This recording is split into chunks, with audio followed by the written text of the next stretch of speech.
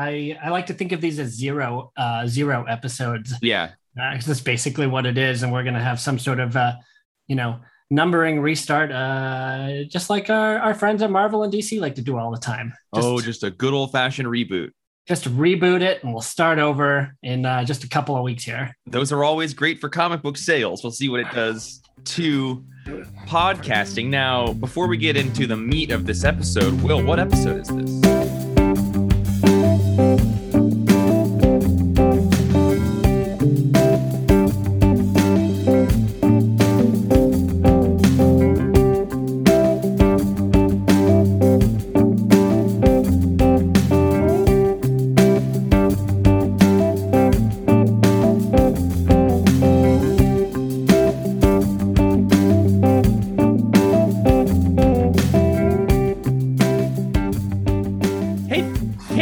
Welcome into Ted Lasso episode 5, which will probably get edited into a different type of numbered episode when we start our feed and go back to season 1 and need to talk about how we want to be labeling episodes. But this is the 5th time that Will and I have convened to talk about an episode of Ted Lasso. I am always as Jeff. How are you doing, buddy? I'm doing super fantastic as always, Jeffrey. We are at season 2, episode 11, Midnight Train to Royston, the penultimate. I like saying that, penultimate episode. I used that in my notes as well. Season 2. We have a billionaire football enthusiast from Ghana makes Sam an unbelievable offer. And Ted plans something special for Dr. Sharon's last day with the team. So coming out of last week, kind of the big points out of last week, Ted had a big breakthrough with Dr. Sharon. Rebecca paused things with Sam so she can figure herself out. And Jamie told Keeley he still loves her. And then Roy told Keeley he loves her. And we last see Nate having his ear whispered in by Rupert. Like those are the big pieces of knowledge to kind of come into this episode, where largely we follow Ted and Sharon coping with her departure from the team, Sam being wined and dined by said charming billionaire, and Roy and Keeley continuing to explore what their relationship means and navigate some more hurdles. But before we get into all of that, Jeff, do we have any? We do. And what is exciting is we have an email from the wonderful Brian Garside. And what I anticipate is this is the final episode or final email that we will be getting in at the address jeff@thecomicsplace.com for our Ted Lasso podcast, because Will Elmer created a wonderfully named email address that people can be sending emails to. Will, what is the name of that email address? What can people send us emails at? tedlassbros@gmail.com. It's no hyphens. No hyphens. All one word. Doesn't matter about capitalizations. tedlassbros@gmail.com. Drop us an email. You can capitalize it if you want. It makes me feel good if you do. For sure. Even all the letters, actually. That makes me feel really important. Just your entire email in capital letters. Oh, actually, yeah. Wouldn't mind. We're going to start getting those now that we've made that offhanded comment. Brian Garside writes in, "Hey, Lasso Bros, great show as always. I'm loving the deep dives and how you guys are pulling at all the threads and seeing where they lead to. The big question I have for you this week is, what do you think about the Roy Kent is a CGI actor theory? I mean, on one hand, it seems kind of impossible, but we also live in a world where birds are not real, so who even knows? Keep on keeping on and spread the truth. Birds aren't real." This is a theory that I had seen a title of, and then you, like the next day, sent me a link to an article about it. Where do you fall, Will? Where do you fall? And then we've seen him do an award speech acceptance, but like, what's that mean? It was also on television. If you haven't seen the response from Brett Goldstein to this question, I think you should absolutely look it up. I think he's got just a quick 30-second or 20-second video response to it. That's fantastic that I won't spoil. I'll leave that for you guys to look up if you haven't seen it. But I think there's a chance it might be true. And he's just got his hair, his beard, everything is so perfect. And if you've got a PS5, I've got an Xbox Series X, but some of the games on some of the sports games that are coming out now, the players look so realistic in the games now when you compare them to kind of how perfect and how perfectly psychotic his eyebrows look and everything. Like, I feel like that can only be a CGI creation. Am I wrong? No, I mean, you're not wrong. There's always room in this world for deep fakes and whatnot. My question has to come down to, is it an entirely CGI generated person, or do you think there is a body double and then they put his face, this sort of manufactured head on the person, a very hairy chested person? I mean, if you watch the way Roy moves, walks, the way he turns, his movements are too robotic. Even when he hangs the piece of art in this week's episode and pulls the string down to put it on there. I mean, that's just movie magic at work. You're right. Movie magic. I love movie magic. Okay, so it sounds like we both are reserving some space to believe that maybe he is CGI. You seem more convinced than I am, but I'm going to wait to believe he's real until we meet him in person, which I think will probably be next season. We'll be getting him on the Last Bros for interviews and hangout sessions. Yeah, I'll go one step further because the conspiracy hole. He's also a writer on the show. So my suspicion is he started out as an AI algorithm to help them write these episodes, and then he was so good at that they turned around and cast him in the show. This is a separate show in and of itself. Like, there's a television show to be made about an AI gaining sentience and then, gaining an acting position on a television show. Yeah, all right. Thank you, Brian. Thank you, Brian. We didn't get another email, but we did get some lovely messages from friend of the show, Andrew Carlson. He told me he has to stop listening to the podcast in public because our last discussion was too heavy for him to be listening to it while he was walking around. So it was very nice compliments. And he sent me an audio clip from your other podcast of our friend Django saying he needed to write in about the episode, but he didn't. But just bringing some extra attention to your predictions kind of not coming true on the show. You're feeling like, somebody's going to die or something heavy's coming and kind of getting that wrong. And he felt like he needed to write in. So I don't believe he's done that yet, but I want to follow up on that thread just a little bit and maybe segue into the conversation about the show.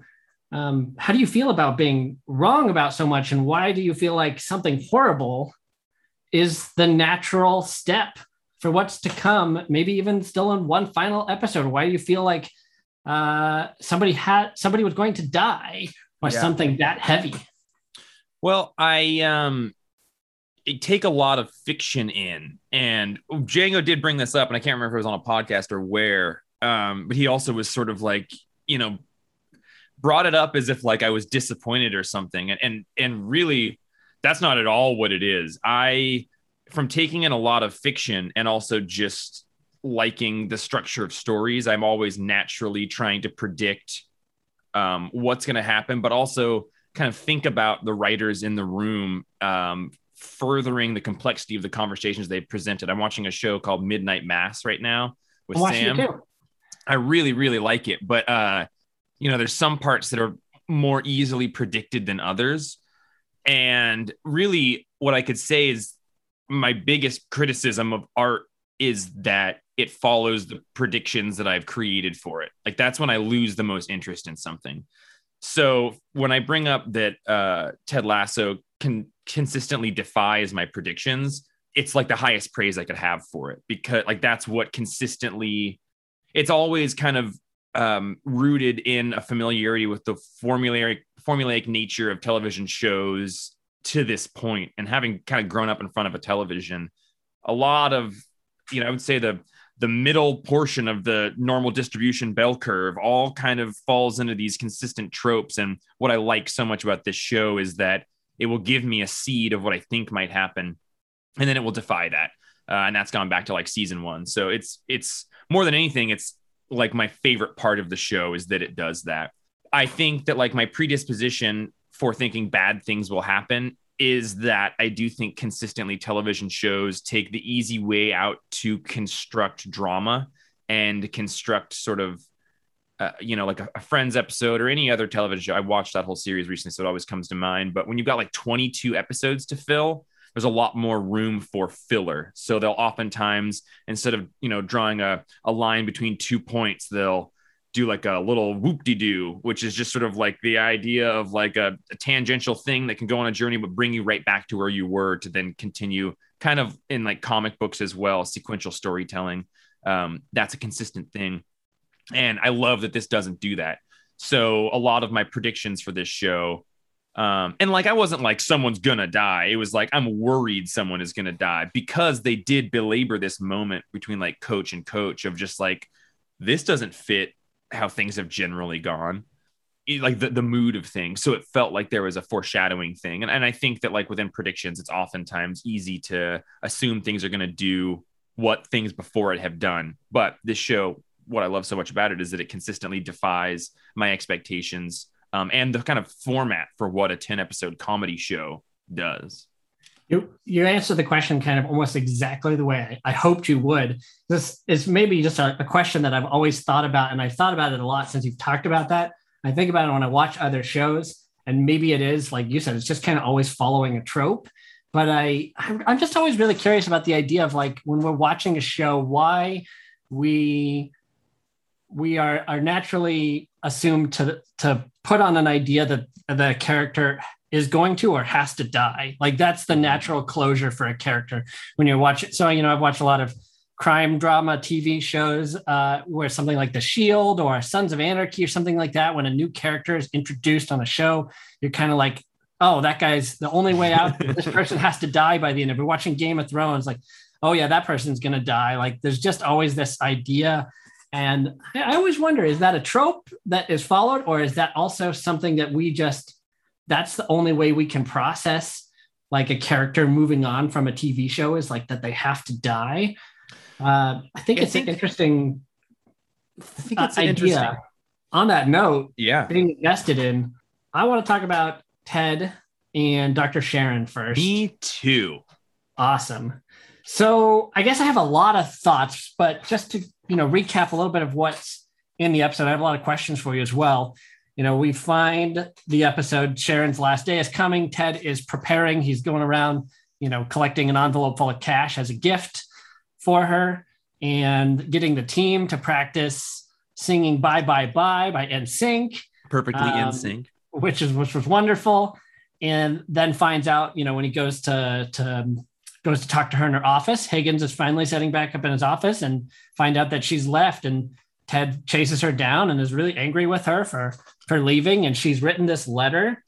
I really wanted to kind of cut to the chase on this, because it's been hounding me since watching the episode. Jeff, if your therapist left you a letter and didn't say goodbye, like, how would, is that okay? How would you feel about that? Like, is that the way things would work? It's an interesting question, because I do think there is a slightly unique aspect to their therapeutic relationship that I can't fully identify with, which is it exists as a byproduct of the job that he works at. So like, the company hired this person, and people are seeing that person within the company, which is a little bit different than, I think, independently seeking out a therapist and having the weight of that relationship be entirely on those two people. So while I don't think it's appropriate to do that, I can rationalize it a little bit through things like that. But like, to my own point, right before the pandemic, my therapist was going to be moving out of town, and he was going to be quitting his practice. And, he's an older gentleman. It made a lot of sense time-wise that would be a thing that was happening. I still see him because the pandemic allowed him to go to like a Zoom-based therapy model, and that allowed him to keep many clients on, which is great. But that's a guy that I've hugged. We hug. And because the pandemic happened so suddenly, I didn't get to like say goodbye to him in person. And like, on our second or third session in the pandemic, it was kind of maybe going to be our last. The entire time I was just like worried about like, do I need to say goodbye during this? And I was like, well, Victor, is this our last session? And he was like, oh no, I wouldn't do that to you. We would prepare for that and move towards it. I'm going to keep doing stuff. But even to that, this is a guy I've seen for 10 years, and I haven't gotten to give him a hug in like 2 years, especially like when I thought he was going to be leaving or closing his practice. And at this point, because he's in a very different state of the country now, when we do inevitably finish our session, I won't be able to give him a hug. So one thing I'm going to do is road trip to give that guy a hug regardless, because I will not end our sessions without having gotten to do that. Like, that's incredibly important to me. So is there finality to your therapy sessions, or is it, because one of the things I felt like is that it was too soon for Ted to be, finished with his therapy with Dr. Sharon, and maybe he needs to continue it on with somebody else, or, maybe we'll find out some more information about that for things to come. But it felt like it's too soon. Now, time clearly has passed, so, but I don't know how much time has passed since the last episode. And I always kind of was under the idea that therapy is an ongoing thing, right? That you're not just going to be like, I don't know when you're going to drive across the country to get your hug, if it's going to be like an annual thing, or if you have a certain, when he retires, that's when it's done and you find another therapist. But I'm curious if you can expand on that a little bit more. Absolutely. I have a slightly unusual relationship with my therapist, which is I've been seeing him for about 10 years, but about halfway through that, I started going because of the issues that I was having with my father that I brought up last time. But that was never solely the focus of therapy. I think a lot of people can go to therapy and be seeking, identifying, and solving a specific issue. But for me, it really was sort of like a mental upkeep thing. Like you're talking about, it's not a thing that necessarily has a definitive ending to it. Like 5 years into it, we sort of had a conversation of just like, well, what is this? Like, is there a answer that you're seeking? And we kind of came to the conclusion that what we had was sort of more of a mentor relationship, like somebody that I can talk to and kind of clear my head and get a lot of internalized thoughts out and externalize them, and therefore kind of remove some of the power from them. But I do think that there are when I started seeing him, like 2.5 years into seeing him, he was like, you seem to be firing on all cylinders. Like, I'm always going to be here if you want to have a session, but I think unless you feel different, you're good to go. And there was actually about a year there that I wasn't seeing him. And then some stuff came up and some bumps in the road, and I started to start seeing him again. And it's been, wonderful since then. So it kind of depends, I think, on the person, the therapist, and the type of thing that you're working on within therapy, which is a conversation that I think is ongoing. I do think the way that Dr. Sharon ended it was maybe a little bit inappropriate from a therapeutic perspective. I think that that's a conversation that should have happened between the both of them of, do you want to keep going? Can I help you find a different therapist that would work for you, because I'm going to be leaving? All of that, it's a little bit, I don't know, quote unquote problematic, but what I think that it did well within this episode is continue this conversation that both of them had of this sort of meeting in the middle type of dynamic that I think is so important with all people in the world. And the way that this whole thing started is that there wasn't a sort of distinct meeting in the middle. Dr. Sharon ended it, and for her own comfort, she didn't do the goodbye without necessarily fully thinking about Ted's perspective. But then Ted was really pissed off, and he was like, you got to tell me goodbye. And she's like, well, I wrote it in a letter. And he's like, I don't want to read a letter. I want you to tell it to me. And both of those instances are people, I think, overly demanding that the other person kind of play by the rules that they wanted to play by. And ultimately, I think what happened was really wonderful. But I did stand out to me that, like, while Grumpy Ted is very, very cute, the between friends, like, it's important to, I think, kind of always be meeting in the middle, which is a big metaphor that this show has always kind of had for me, but particularly this season. I like your point about them both wanting the other person to, say goodbye the way that they expect them to. And they ended up having to meet in the middle, but kind of came short on each other's expectations right up front. And when Ted was reading the letter, you misspelled favorite. I love that line. You watch his face, and man, what a good actor. Because you could just, to read his face while he's reading that letter was, it told an emotional story in itself, just watching that. So the letter obviously contained a lot of, heartfelt information that was being conveyed, that if Ted had read it, he wouldn't have been quite as angry, but I still, I don't know. I'm still kind of stuck on just like, she's a therapist and they're all about having an open line of communication. Right. That she would just leave a letter and doesn't seem super appropriate, but it does beg the question for me that I wanted to ask you. So within that kind of paradigm of looking at this sort of like always be respectful to the other person and meet in the middle, I think that's an unrealistic expectation for everyone to have all the time. So it begged the question to me, between friends, what level of pressure is appropriate? Like, when is it not appropriate? I think it was a little inappropriate for her to just dip. And I think it was okay for Ted to have talked to her about, hey, that wasn't cool with me. But he also did kind of demand that she do it in person rather than the letter. And just like, you know, encouragement between friends of just sort of like, hey, do you want to come out and hang out tonight? And friends like, no, I don't really want to. And it's like, no, you should. Like, when is there a line of when that's appropriate? Or should we all just be respectful of like, no, that person's making their decision. I sent the invitation out. If they don't want to come. But like on some level, friends do sort of know what's better for them. Kind of like, I've certainly been pulled out of my shell many times and I'm grateful for it. So that kind of just drew an interesting question in my mind of like, what sort of pressure is appropriate between people? Yeah, I mean, I guess it probably depends on the relationship a bit. We saw in Beard After Hours, right? Jane was trying to get Beard to come and join her for the night out because she knew what he needed, and he, you know, didn't do that. So there's definitely times where people need somebody who knows them and loves them to pull them out and do something. But you know, that's a good question. I think about a lot. You know, I'm a 30-something-year-old man with children. Sarah and I, you know, we've been married for well over a decade, and we often try to, figure out how do we form friendships with other adults, whether they have children or whether they don't. And in the last year, we've made a lot of new friends, and trying to figure out what those boundaries are is just a whole nother level too, of like, okay, these people have kids or these people don't have kids. We have kids. So what are the expectations on trying to figure out like, hey, do you guys want to get together and do something? Not to mention throw it in the middle of a pandemic where, you know, you don't know what other people's comfort levels are of going to a restaurant or getting a drink or coming over to your house and coming inside your house.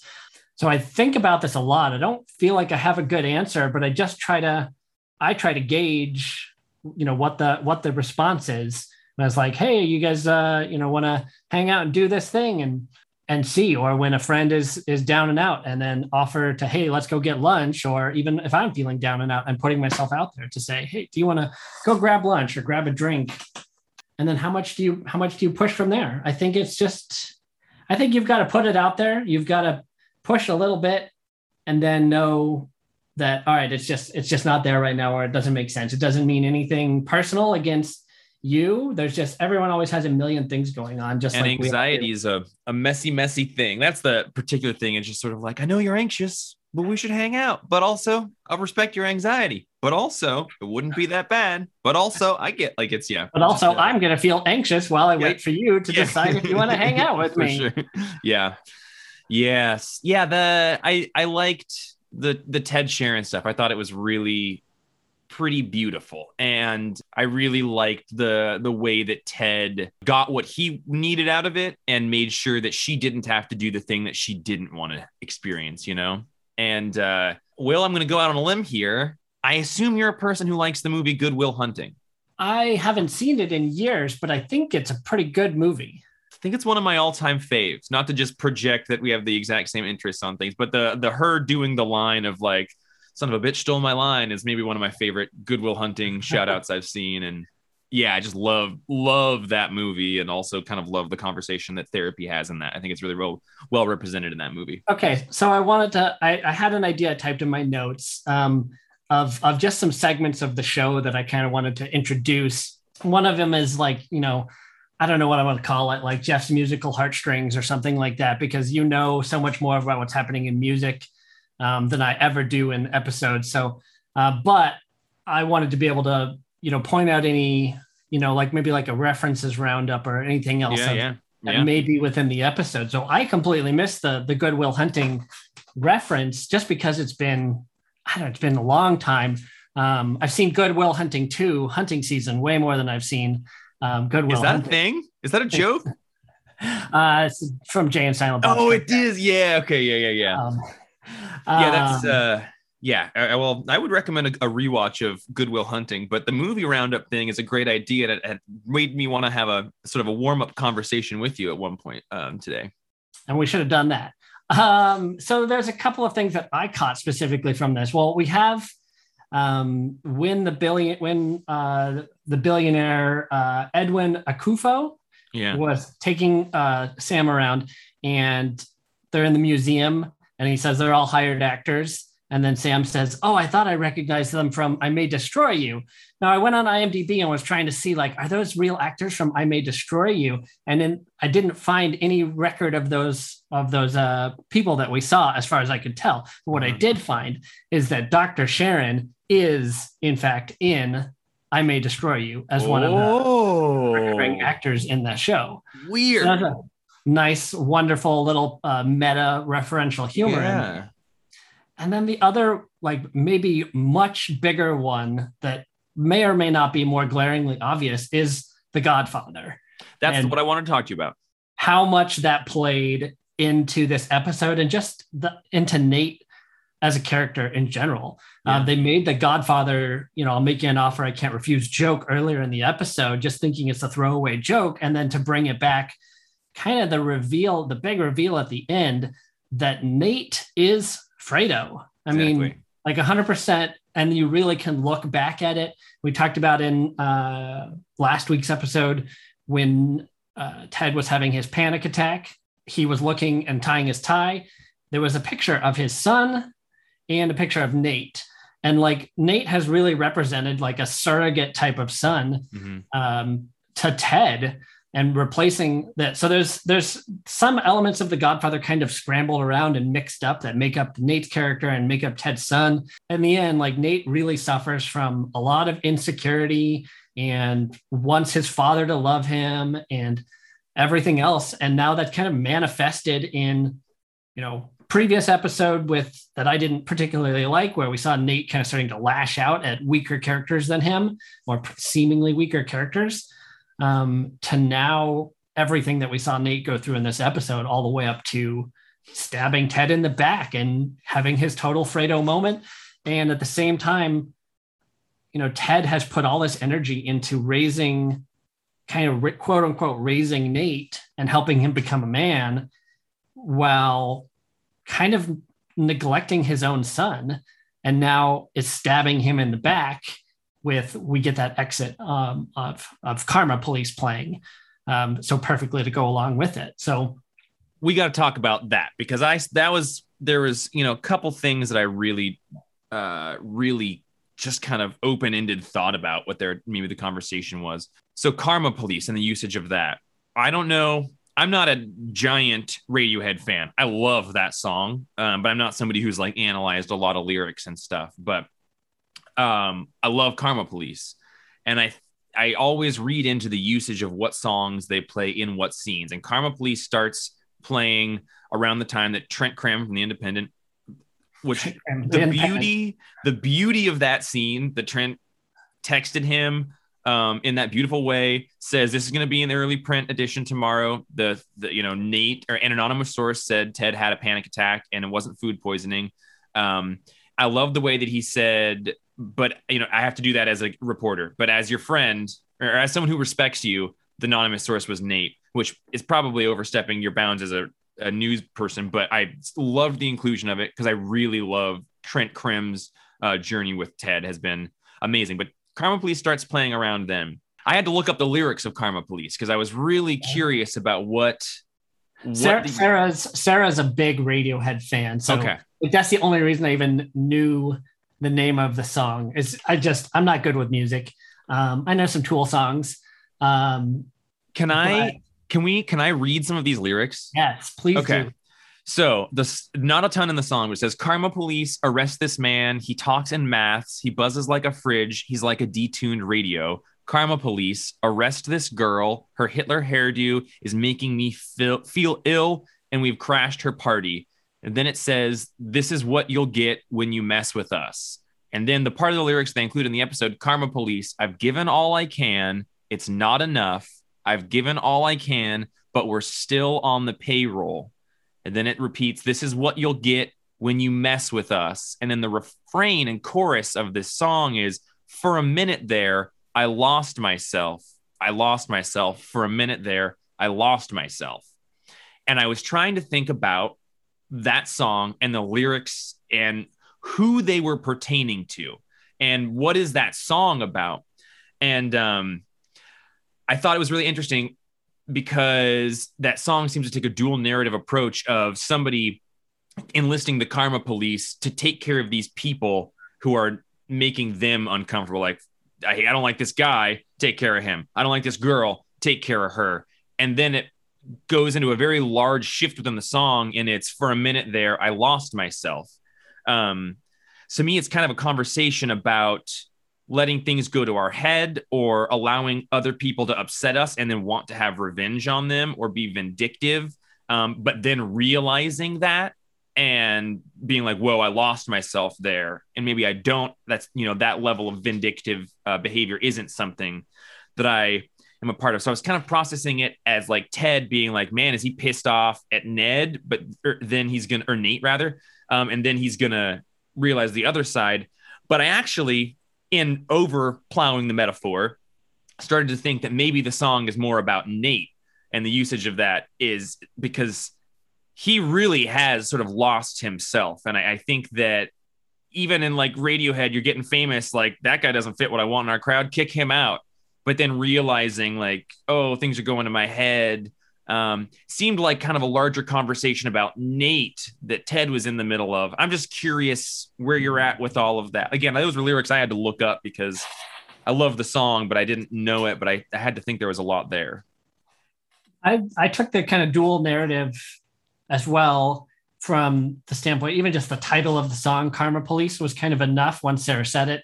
I was like, okay, this probably goes both ways. This probably covers like Trent Crimm revealing the source of Nate. Like Nate is going to get what's coming to him for it in some way, shape, or form, for some of his action and behaviors. I think that maybe this is going to be a big play out of season 3 in general, but also kind of a bit of what Ted gets. Like I said before, going back to the idea that Ted is been more focused on raising surrogate children than raising his own child, and not out of some sort of, it's not like Ted is doing it because he doesn't love his son. It's the decision that his job, the path that his job has taken him on, and the distance that he put between him and his ex-wife to try to see if some space, could resolve things. So a little bit is just, this is kind of coming back on Ted a little bit for putting so much time and energy into raising other surrogate children and not his own.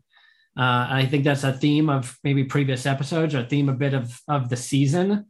I have a prediction. So one of the moments that a moment that preceded this was when Rebecca came into the office to talk to Ted. That was a reflection of season 1, and dropped a truth bomb. And then he said, I'll see you next year for the second to last episode of season 3. My prediction for that is that we are going to kind of end on the idea of, I guess, Rebecca is going to come in, and the truth bomb she's going to drop on Ted is that he needs to go home. Yeah. Like he needs to go home and raise his son, regardless of what that might be. I think she'll fire him. I think she'll come in and say, you're fired. You need to go home, in a loving way, not in a like you failed at your job, but your work here is done. You're fired. Go home to your family. That's what really matters. That's kind of my prediction. So I think that that's reaching a bit of a head right now in season 2 with just that idea, playing with the Karma Police. And this is what he gets, and he's got to pay the price for it. I also wrote in my notes, I can't wait for next year's penultimate episode, Truth Bomb from Rebecca. So I love the way that they brought that up. And that was also the thought I had, is that she's going to lovingly, fire him and or let him go. Let the people that you love go. But we have to talk a bit more about Nate, which seemed like the largest bit of this episode, or the most, impactful thing for me to be mining. And it's just obviously something I think a lot about in my life. And I've been in sort of situations in Nate's shoes, and I feel like I've been in situations with Ted's shoes with a Nate type. And just kind of the dangers of growing up or elevating oneself in someone else's shadow. I consider it the Nightwing syndrome is how I always think of it. Like Dick Grayson being Robin and being raised in Batman's shadow, but being a fundamentally different person, but respecting them, but growing up. And at some point, you have to step out of that shadow and start a life of your own, or at least be fully responsible for your actions, and whether they're the praise that comes from them or the responsibility for the failure that goes with them, I think is a necessary component in maturing and identity development. And I always love the way that Batman comics brought that up. And so I always think of it as the Nightwing syndrome. But he's also, I think that one of the dangers that can have is it can really introduce, if you're not really objective, it can allow you to start forming narratives that are not real. And I really like the way they introduced that with Ned when he says something to the effect of like, well, Ted's going to just take more credit for plays that I've designed. And I had to write down, like, has Ted taken credit for anything? I feel like he's been pretty good about like shining the light on those that are responsible for their actions. But I could see Nate in his frustration and feeling stifled by his leadership, starting to tell himself these narratives. And so even when Ted was like, you know, he says something charming about like, well, an affirmative thing. And instead of trying to figure out what Ted says, he's just like, what does that mean? And Beard says like, oh, it means this, which is, yeah, anyway, instances of fallacy narratives going on in Nate's head. Is that a yes? Yeah. Yeah, yes. Exactly. Yeah. He just didn't care to figure it out. He just like, I'm over this. Ted's being Ted. I want a yes or no. Yeah, I don't think that Ted has really gone out of his way to take credit, but we don't know how the media continues to cover it. I think more than anything, it's the stuff that we've seen that's feeding into it. It's Nate sitting there looking at Twitter. It's Nate trying to win over the approval of his father. It's Nate being able to go to restaurants and be recognized. It's Rupert whispering in his ear, probably telling him, hey, there's coaching jobs out there waiting for you. So I think all these things that we have seen, more so than the things that we haven't seen, are just feeding into Nate wanting the spotlight and wanting more attention. And he got that brief moment in the spotlight as, you know, the Wonder Kid, and he wants that. And he clearly suffers from major self-esteem issues. I mean, the way that when he tried to kiss Keeley and then like spit at his own face in the mirror, like he kind of hates himself. Well, I want to talk about that scene, but I don't want to cut off your thought train. No, please do jump in. I think that spit scene was really fascinating because that originated as a way for him to gain confidence. Rebecca, it started because she would privately bolster her size up to feel large and approach situations. Nate failed to get a table, went into the bathroom and said, I'm fucking Nate, and spit on himself in the mirror is just sort of like, I don't give a fuck is how I read that like spitting thing as a way of gaining confidence. But what I thought was a really interesting thing in this episode was the order of operations with which he did that. So he did not use that tactic as a way of having confidence to do something. He messed up and he kissed Keeley. And he felt embarrassed about it. And the way that he dealt with that was then by going in there and doing that same propping up behavior of spitting, is like, I'm fucking Nate. And what that said to me was a really kind of damaging way of thinking about things, because he was no longer using this technique as a way of helping him have the confidence to just be a person. He was kind of absolving himself from the guilt and the shame of the action that had just happened. Interesting. I took it as him being disgusted with himself. Yeah, and I like that read. That didn't occur to me. I viewed it as, once again, him trying to kind of overcome his shame by almost not saying I deserved this, but when I have a socially anxious moment with somebody, the next day I'm just like, you're okay, you do good things in the world, it's all right. But that's I think a less egotistical thing than like spitting on the mirror and kind of justifying the actions or something, which was how I read it. But I like that. I completely forgot about the kind of the hyping himself up in the mirror that we saw earlier this season. So I think it's really good to draw a perspective on that. And I think it might be both. I think it might be, or even just like playing it all in reverse, right? He did it to hype himself up, but now that it's on the backside, it's kind of like he's retracting all of that confidence there. But he's also then lashing out. Like I imagine that he left this situation just kind of like this was the nail in the coffin of like I need to make a change. I need to do something different. So he's had all of these, he's upset about sharing the spotlight, and Coach Beard dropped the wonderful, we used to believe that trees competed for light, but then more research found that a forest is a socialist community and trees work in harmony to share the sunlight. That was really great, but he just wasn't ready to hear any of that.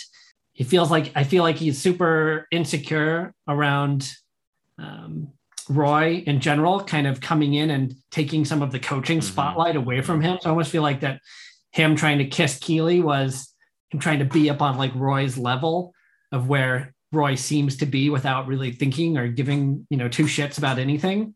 And then, all the stuff with like the suit and the infantilizing coming back. You said last week, like that infantilizing remark was going to kind of come back. And I think it did come back. It did come back full circle. The very beginning, you see the cold open, he's wearing the suit. All the rest of the coaches are in their just normal coaching attire when they're winning that game in the beginning. And then the suit is dry cleaned and Will brings it in and is like, oh, I've got the suit that Ted bought you back from dry cleaning. And he's like, it's my suit. The ownership is passed on. It's mine now. It's not Ted's. So there's all these little things that are feeding into him wanting to get out of this spotlight or get out of this idea that he's less than everybody else around him. He can't own a suit because Ted gave it to him and Ted is the boss. So he gets to take credit for everything else. And, Roy can just walk around not giving a shit and have everything and everyone he wants. So he's trying to do that. And then he strikes out, pretty horribly. And I think that I'm really interested to see what comes out of it next week, but I would be surprised if we see him a whole lot next week's episode, almost like he's kind of just gone from the locker room, something like that. Yeah. And it is, kind of oftentimes my prediction things are me like hoping it's not going to be the thing that I don't want it to be, like I don't want Beard to die, but part of me, then I worry that that's going to happen. Enough bad things have happened to both of us in our life, or we probably have some learned helplessness about like, oh, well, only bad things, or only this story is only going to go in the way that I don't want it to. But I would love for that to be a thing that is resolved by the end of this season, rather than have it carry into the third season and have it be an angsty thing. But again, that's because I like this show to be generally kind of not wallowing in things, but I also don't think that they would do it as a wallowing thing. But like, I've always appreciated the pace with which this story moves through dramatic elements or problematic elements like that. Yeah. I can't help but feel like they've been moving towards like taking Nate away. They've been moving towards taking Sam away from us. They've been moving towards taking all of these people away, and they've built a pretty close-knit unit of players between this season and last season. And they already did that last season by taking Jamie away and even kind of bringing Roy away and then roped them back in. So I do kind of get hung up on worrying about what next season is going to be, like you're saying, where, are they just going to push Sam away? Are they going to push Nate away? And then in the first few episodes, find a way to rope them right back in and bring them back? Is that territory that they've already explored? So do I want to hope that they wrap everything up, or do I want to hope that it's going to have longer term consequences? It's going to turn into something else. Is Nate, and my thinking of that is I get stuck thinking, is Nate going to leave and never come back? Like he's now going to be an adversary on the other team, a coach on another team throughout the entirety of the season. And they have interactions that, by the end of the season, Ted and Nate have a mutual respect for each other. They figured things out. Or is Nate going to fail and come back? That just feels like, previously explored territory. But what I've found is that, and what I come back to with those sort of predictive things is like, this show knows better than I do. The fact that we're recording a podcast about it is speaking to the respect we have for it and how much we get out of it and how well done it is. So I can be like, even if it does go that way, it will be much better than I could possibly expect. The show knows better than us. So on that note of kind of, the foreshadowing or projecting out into the future, I want to talk about Sam and our billionaire friend, Edwin Akufo. What are your thoughts on this guy coming in? Do you think he's genuine? Do you think he's full of crap? We see him come in, flies in on the helicopter, talks about how he doesn't want to be a billionaire, supposedly bought out the museum and the restaurant to fill it with actors. Everything is very staged and pre-planned, but he's very charming. He seems very genuine. What do you think of this guy and what he's trying to do? I do. In my notes, I wrote that he really does seem like a wonderful man. That being said, he does fall into a lot of trappings for things that are off-putting to me, like landing a helicopter in the middle of the football pitch after a whole bunch of cars pull in as well is like, I don't know. Is that necessary? That he didn't want to make a scene, but he clearly made a scene. Oh, I thought practice would be over. Yeah. But he's so well informed and has everything else all staged. That has to be a lie. The idea of I don't want to shake your hand. That I could probably meet more in the middle of that because he does shake Sam's hand. So there's a camaraderie there. So maybe there's some like racial stuff. I can't speak to that as someone in his position. So, but on the offhand, the Ted Lasso in me was a little bit like, oh, we can't, you don't want to be handshaking, but that's maybe a cultural thing. And so who knows, but yeah, there are some instances of, I don't want to be a billionaire yet. I'm going to buy this thing. I'm going to buy this thing. But I do like the way he talked about, I want to build a better thing and make things better. Is good. I can't get over how much I loved the scene of just like, how cool. You both just met someone really awesome. And he's like, who was that? He's like, oh, that's Banksy. Banksy. And I love the idea. It's just this old guy who's clumsy. Clumsy, kind of down on his luck, old white guy. Yeah. I thought that was awesome too. Didn't Ted Lasso say that? Didn't Ted say that in sometime in the first or the second season where he says, congratulations, you both just met an awesome person? Yeah. I'm almost certain Ted said that introducing two people. Yeah, I'm with you. So I thought that was kind of a funny, callback or reflection of who this guy is. And it made me want to believe that he was a genuine person. But, you remember years ago when, a little bit after Elon Musk became, one of the richest men, there was a point where there was a book written about Elon Musk after he had sold his shares in PayPal and he, was founding SpaceX and Tesla, and he was kind of revered. Yeah. He wants to save the world. He wants to make the world a better place. And everyone had this tremendous respect. It's like, this is what a billionaire should be versus looking at other billionaires, and kind of held Elon Musk up on a pedestal of how great he was. And he genuinely wants to make the world a better place. He wants to make the human species a multi-planet species, and is doing all of these things that everyone always wished billionaires would do with their time and money. And now a few years have passed and we all have very different perspectives of Elon Musk. That's the vibes that I got. I think Sarah got similar vibes. It's like, they say all of these things, but I think in time we might see their true natures revealed on, maybe the same way that we thought, when we first meet Ted Lasso, no one could be this genuine. What's the catch? With Ted, we find out it's a kind of a broken man who needs therapy.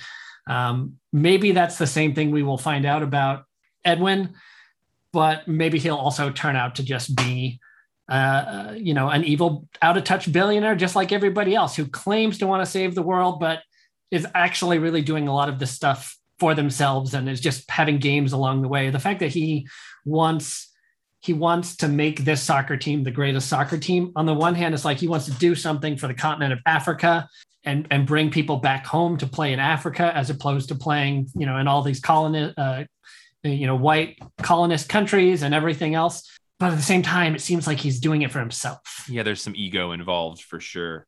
Yeah, I think that Elon Musk comparison is really apt because, it comes down to this, you're totally right. Actually, I've never talked to anybody else about that. But listening to people talk about hating Elon Musk, I was like, didn't people really like him several years ago? Like what happened? And I don't follow it enough. But I'm also just down to support the idea that like, if you're a billionaire, you're doing things and marginalizing people and are shitty enough that like, the nature of it means your disconnect is going to grow enough to the point where you're just, no matter how much good you might want to do as a billionaire, the fact that you're a billionaire, and you're not doing more is enough to say on itself. I think the idea of him being a genuinely good person makes the decision for Sam a more interesting and challenging decision. Because it's like, I am choosing between two good options. Whereas if we find out that Akufo is not a good person or has these things that aren't, benefiting, it would be easier for him to be like, no, I'm going back to Rebecca, or I'm going to stay here. I kind of like the challenge of him needing to choose between two good options rather than choosing between one that has shown itself to be not a good option and one that is still a good option. So I like to hope that it's going to be that type of decision. I was really reflecting on Sam's growth as a character and as an individual going back to season 1. And I'm excited when we do go back to look to just get another good look at who Sam is in season 1, because he's, really struggling on the team, if I recall. And Jamie is just, shitting on him all the time. And he lacks confidence and all these other things. And he's just kind of the quiet guy in the background. And so how much he's blossomed in the second season has been awesome, and is really just encapsulated well in the cold open. And that was kind of bringing me back to all the feel good moments of season 1 in the opening. Just they're winning. They're one game away from promotion, and Sam had a hat trick, and the commentators are just throwing all this praise, and, Sam's getting the game ball, and just so happy with everything that's going on. And that's all feel good stuff. And then of course, then you get the undercurrents of season 2 come in, where it's not just, hey, I'm feeling good and look at all the success we're having together as a team. I want to remind you that there's other things going on in the background, and maybe not everybody can have their cake and eat it too. Because Sam is, despite all the success he's having and all this happiness that he's having, he, gets into the car to read the Rebecca messages from Rebecca, where she's just saying, hey, great job, great game. And then immediately says, have a good night, to kind of cut off any chance of him sending any messages back or trying to spark up a longer conversation. And we see little messages of him before saying, I miss you, I'm thinking of you, no pressure, and her not responding to that at all. And so we've seen that many times this season and last season with like Ted, right? The team's having all this success, but everything happening in the background is not what he wants it to be. So he's still struggling, and Sam's going through a bit of the same thing. And I'm wondering how that's going to play into his decision, whether or not to leave with Rebecca. I think that's a really great point. And I want to highlight a single moment of this episode between Rebecca and Sam, which is when she shows up at his house. One thing I just thought was really interesting is she said something to the effect of like, it's not, my business to say, she says, I can't tell you about, what our relationship is, but I don't want you to go, ... I should go, ... And she leaves. So it's this, what I thought was interesting about that is she verbalized almost exactly what he was internalizing, which is, I don't want you to go right now. Like in his text message to her, he's like, I would love to see you tonight. And she closes that door. He's standing there and she says, but I don't want you to go. I should go.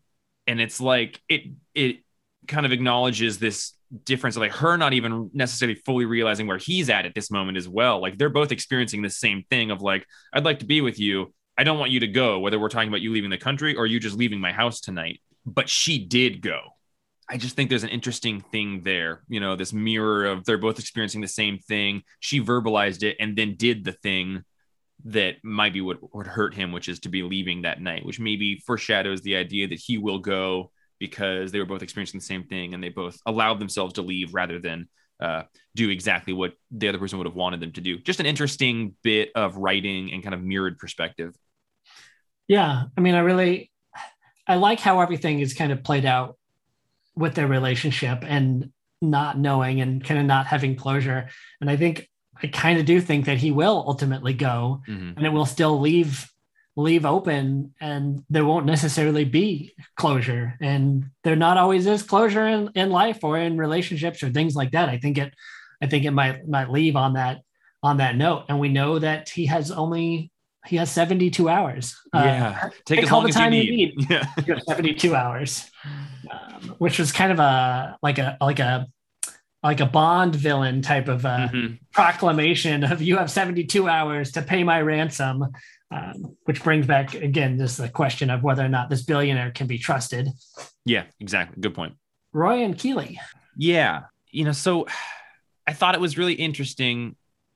Well, at first, a great line today from Roy to the teacher when he just says that the coach that would chase him around like Mad Max, just the best teachers are the toughest ones. Really like that line. But I think it's, to summarize this idea, Roy wasn't fazed by the admission of the Nate kiss at all. But he was by the Jamie revelation. And I'm curious to you, why do you think that fazed him, whereas the Nate thing didn't faze him? I guess I would have thought that he doesn't view Nate as a threat to the relationship, but perhaps he does view Jamie as a threat to the relationship. So that probably bothered him a lot more. And the Nate trying to kiss her, it just happened the same day, right? Mm-hmm. So it's like she's telling him immediately, but the fact that Jamie said this to her weeks ago and sat on it and didn't say anything, probably is a lot heavier to think, why did she wait so long to tell me? That's a great point. Why didn't she say this right away? So he's already potentially threatened by Jamie, but why didn't she say anything? But I also think that it was a little bit of the burden of what he had just told Keeley too, of like, what does it mean that Phoebe's teacher asked me if I was married and I said no, and then didn't say anything else? What does that mean about my thoughts? And when we go back to episode 7, where I talked about the kind of unnecessary storyline of like Roy and Keeley struggling to find some balance between their constant presence and Roy always being there, and kind of being annoyed that was a storyline they introduced to. I suppose that's lessened a bit now because they've continued planting these little seeds of like, where is Roy and Keeley's relationship going? And I think that if you try to just look at it as a surface level thing, as a sitcom thing, one of two things is the outcome to this scenario, which is they're going to break up or Roy is going to propose. Like, that's watching any show, those are the two things that you think is one of those things is going to happen. And it might still be the case. But I think when you look at it a lot deeper, despite them not revealing this, or Keeley not revealing this right away, like they have really healthy conversations. They have a really good ability to, share their innermost thoughts that might be hard for a lot of people to be able to articulate. I think they work really well. Like they had right before that, they had a really great moment where Keeley was feeling very, very self-conscious about revealing herself to the world. And he's like, well, they've seen you jump out naked, topless, eating a hamburger out of an airplane. Why are you feeling self-conscious? Just like, they're going to see the real me. And he's like, the real you is fucking amazing. They're going to just absolutely be in love with you. And they have a wonderful moment that gives her the confidence to go into the shoot. And you can see all the confidence that she's carrying until they have this very intimate moment where they're sitting there just looking in each other's eyes. And I think they can feel that. I think they can feel that intimacy where there's like, we have to get these things out on the table and have a discussion. What it's going to mean for their relationship to go forward is, I think, a big question and is yet to be seen. I don't want to see them break up. I want to see them continue to build on the strength that they've been able to build through all this communication, but it's certainly going to be a big conversation for them that I think they'll have. Yeah, I think they're so perfect to each other. And yeah, the scene, with Roy being able to console her, like the amount of support that they're able to provide for each other is really, really beautiful. That's where I start doing predictive things, mostly as out of self-preservation. I'm just like, I want those two to stay together, but like, does this mean they're going to break up? Or like, man, Roy did get along with that teacher really well, and she seems really wonderful too, frankly. We haven't talked about Phoebe drawing perfectly breasts all over those pages. I love that. Just like that notch into her character, which makes sense. Who is her model? Where is she? That's what I was thinking too. I love that she's like, I think I lost some of them, and the children are using them as currency. It's so good. It's an interesting thing to see what's going to happen with the two of them. I really hope that they stay together, and I'm optimistic that they will. But the fact that they have provided us with possible outs for both of them to have partners that could benefit them in certain ways, is obviously the writers giving us cause for concern, which, well done. You got me wrapped around your finger. So on that note, at the school as well, the teacher that is wearing all of the treats. Oh God, I love that. Okay. I was trying to phrase this the best way I possibly can, right? No woman is ever asking for any man to grope her under like any circumstance at all. It's never okay. But is she kind of asking for it? Like, oh, wow. I didn't think about that. Good question. Who puts candy and treats all over her sweater? She's like, you want a lollipop? Like trying to get Roy to like touch her. Like there's no way for another human being to grab those treats off of her sweater without being in a position of being canceled. I can't remember if she gesticulates towards it with her hand. Like, is she going to pull a sucker out for him? It was on her arm, which, I guess is a better placement for it than anywhere else. I will say, she was like reaching for it on her arm. Like, you want a sucker? And he's like, fuck no, get me away. I will say, yeah, you're right. The idea of candy being there is quite the question mark, but both my parents worked in the school districts growing up, and I've seen my mom my entire life wear some ridiculous fucking clothing because kids love it. Just like giant colorful necklaces because she's working in a preschool section.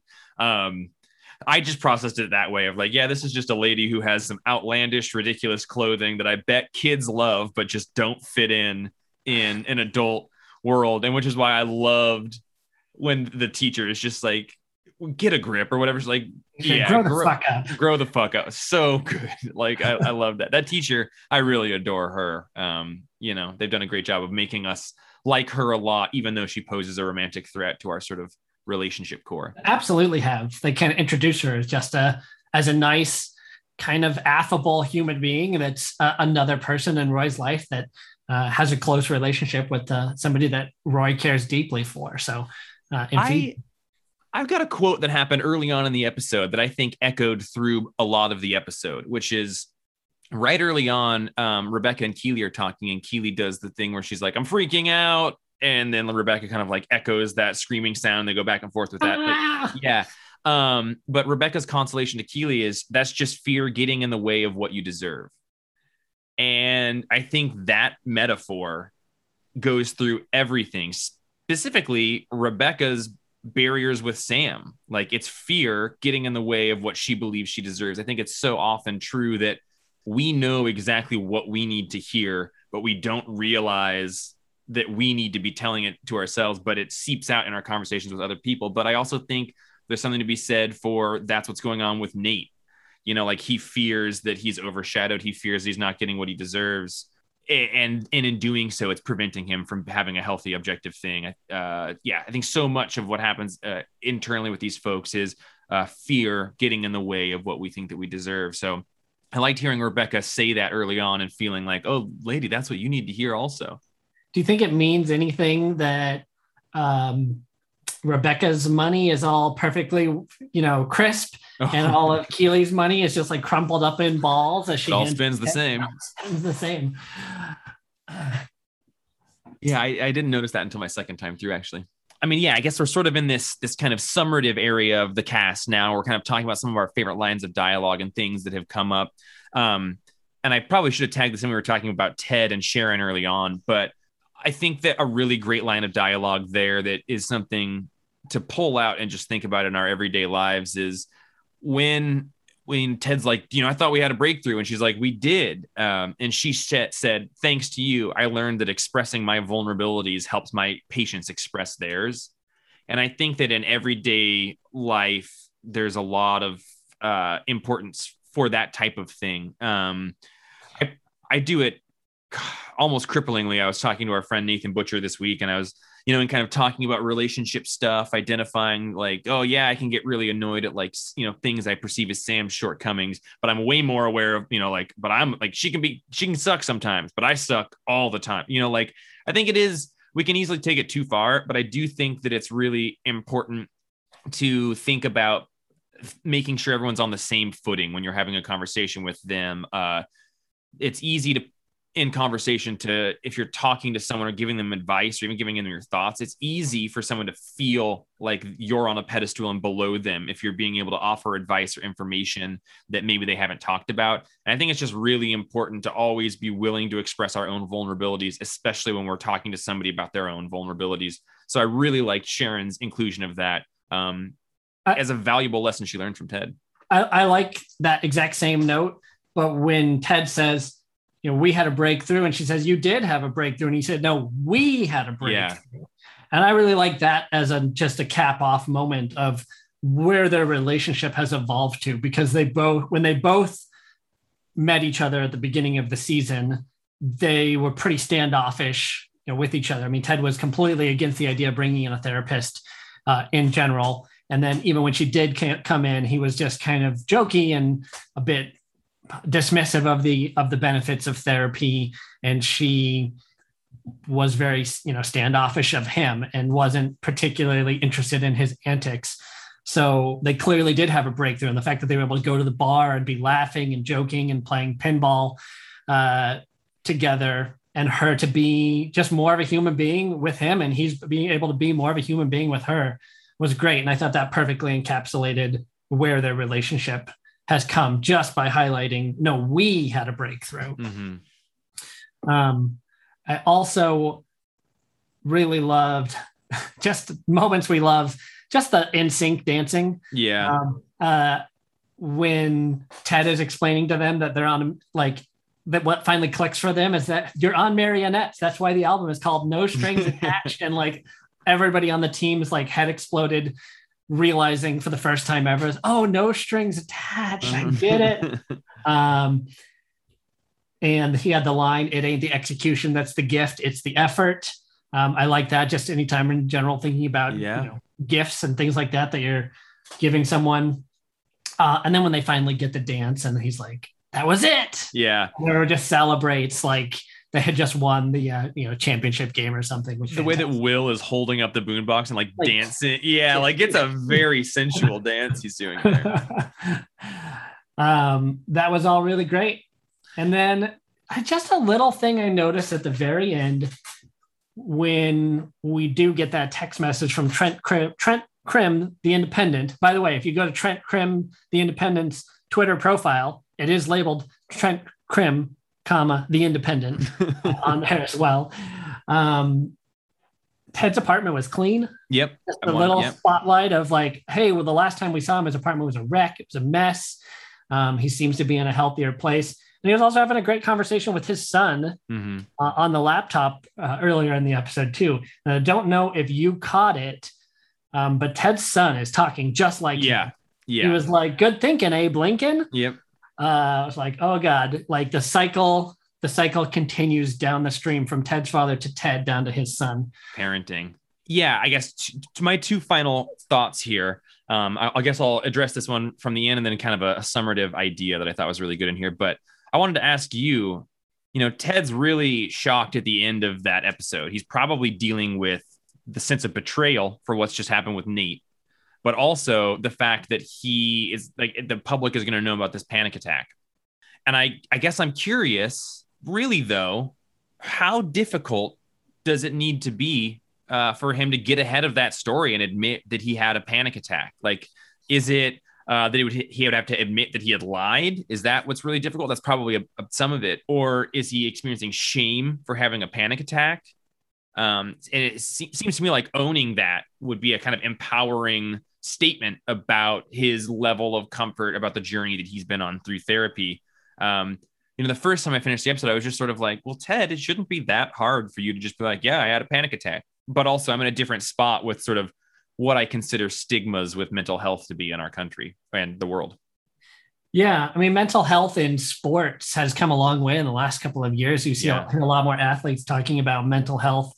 And I've been thinking a lot about like, what is season 1 compared to season 2 in general? And season 1 made us feel really good in a time we really needed it. It's about optimism and positivity. But season 2 has kind of taken us a little bit deeper, like beyond a fleeting superficial optimism. Not that I think that season 1 was completely superficial optimism, but there was clearly a lot going on under the surface that was even pre-planned in season 1.